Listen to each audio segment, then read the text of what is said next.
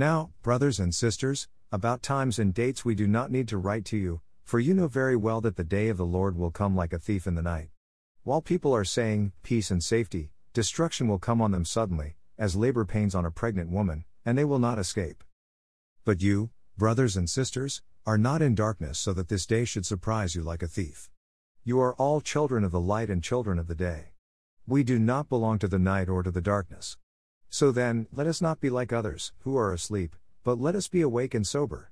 For those who sleep, sleep at night, and those who get drunk at night. But since we belong to the day, let us be sober, putting on faith and love as a breastplate, and the hope of salvation as a helmet.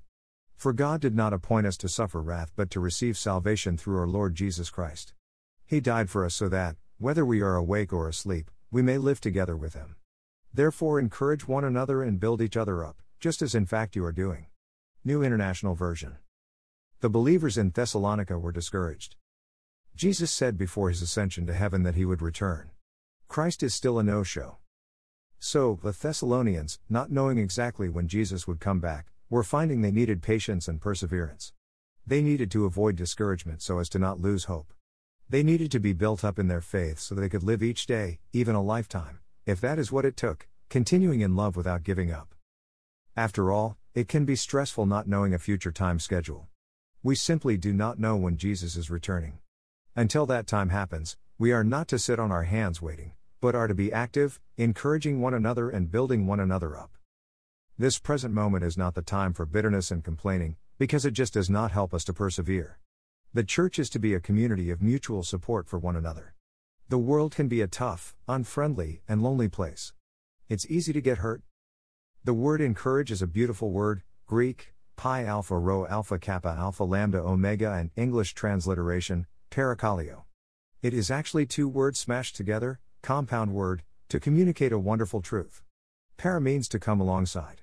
This word is found in many of our English words, i.e., parachute, paramedic, etc.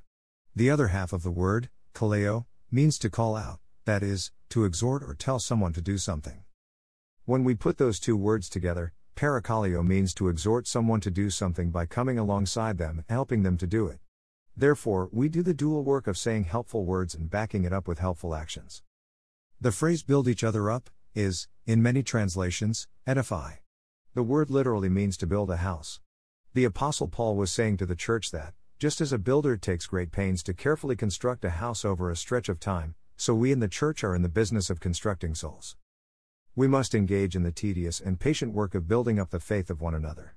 Not everything goes according to plan when you actually are in the building process. There are unforeseen delays and issues and problems which cause the builder to be creative, and other times to just have to submit to the wait and not become upset or discouraged about it.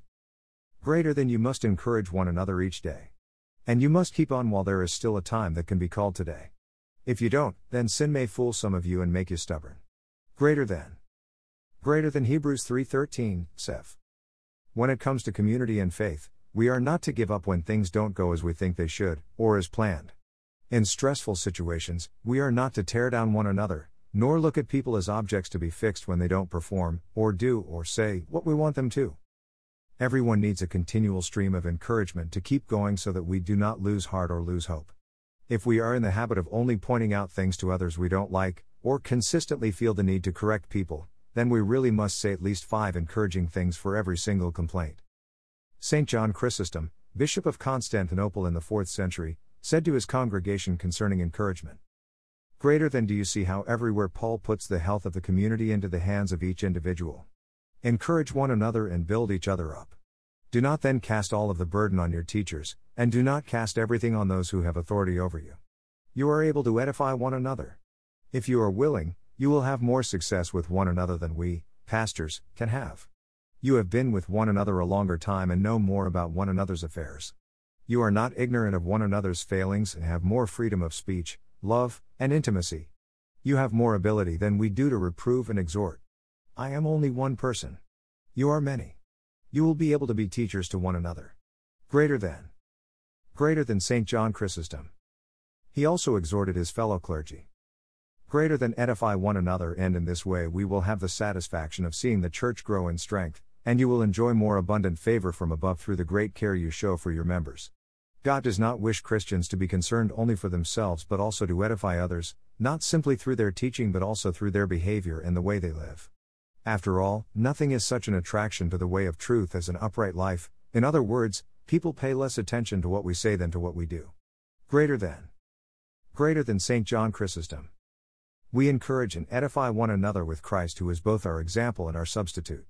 Jesus is our example of leaving the comfort of heaven and coming alongside us in our human condition. He lived the holy life we could not live, and so is our substitute.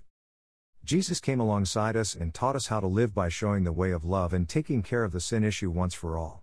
After rising from the dead and ascending to heaven, we now have the hope that Christ will return.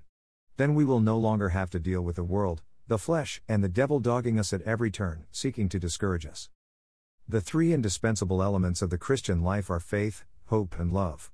We need all three in order to be encouraged and built up. We need a close, personal, and intimate faith in the person and work of the Lord Jesus. We need a faith that is continually being tested and strengthened so that it stands the variety of challenges that this life has for us.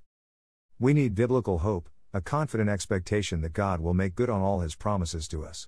We will not try and hold God accountable to things never promised, but will get to know the Scriptures to such a degree that our desires are in line with God's desires. We need love. Love is to be the air that we breathe. Love is to be so common and routine for us that we put it on every day just as we put on our clothes. We need to love one another by encouraging each other through meeting needs. Love each other enough to say what needs to be said, and back it up with help so that they will not become discouraged but will persevere and keep going. The Holy Spirit of God is referred to by Jesus as the Paraclete, the noun form of our word for encouragement. The Spirit is the one who comes alongside us and teaches us all things by helping us.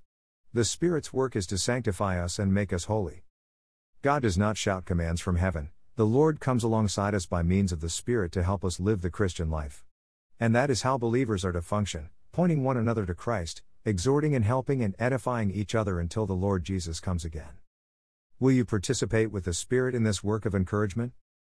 Lord Jesus, as the great day of your return approaches, help us to speak your words of life and hope and healing to those who need them the most. Help us to bring your hands of mercy to bear in tangible and timely ways. Put before us names and faces who need the encouragement you alone can bring. Amen.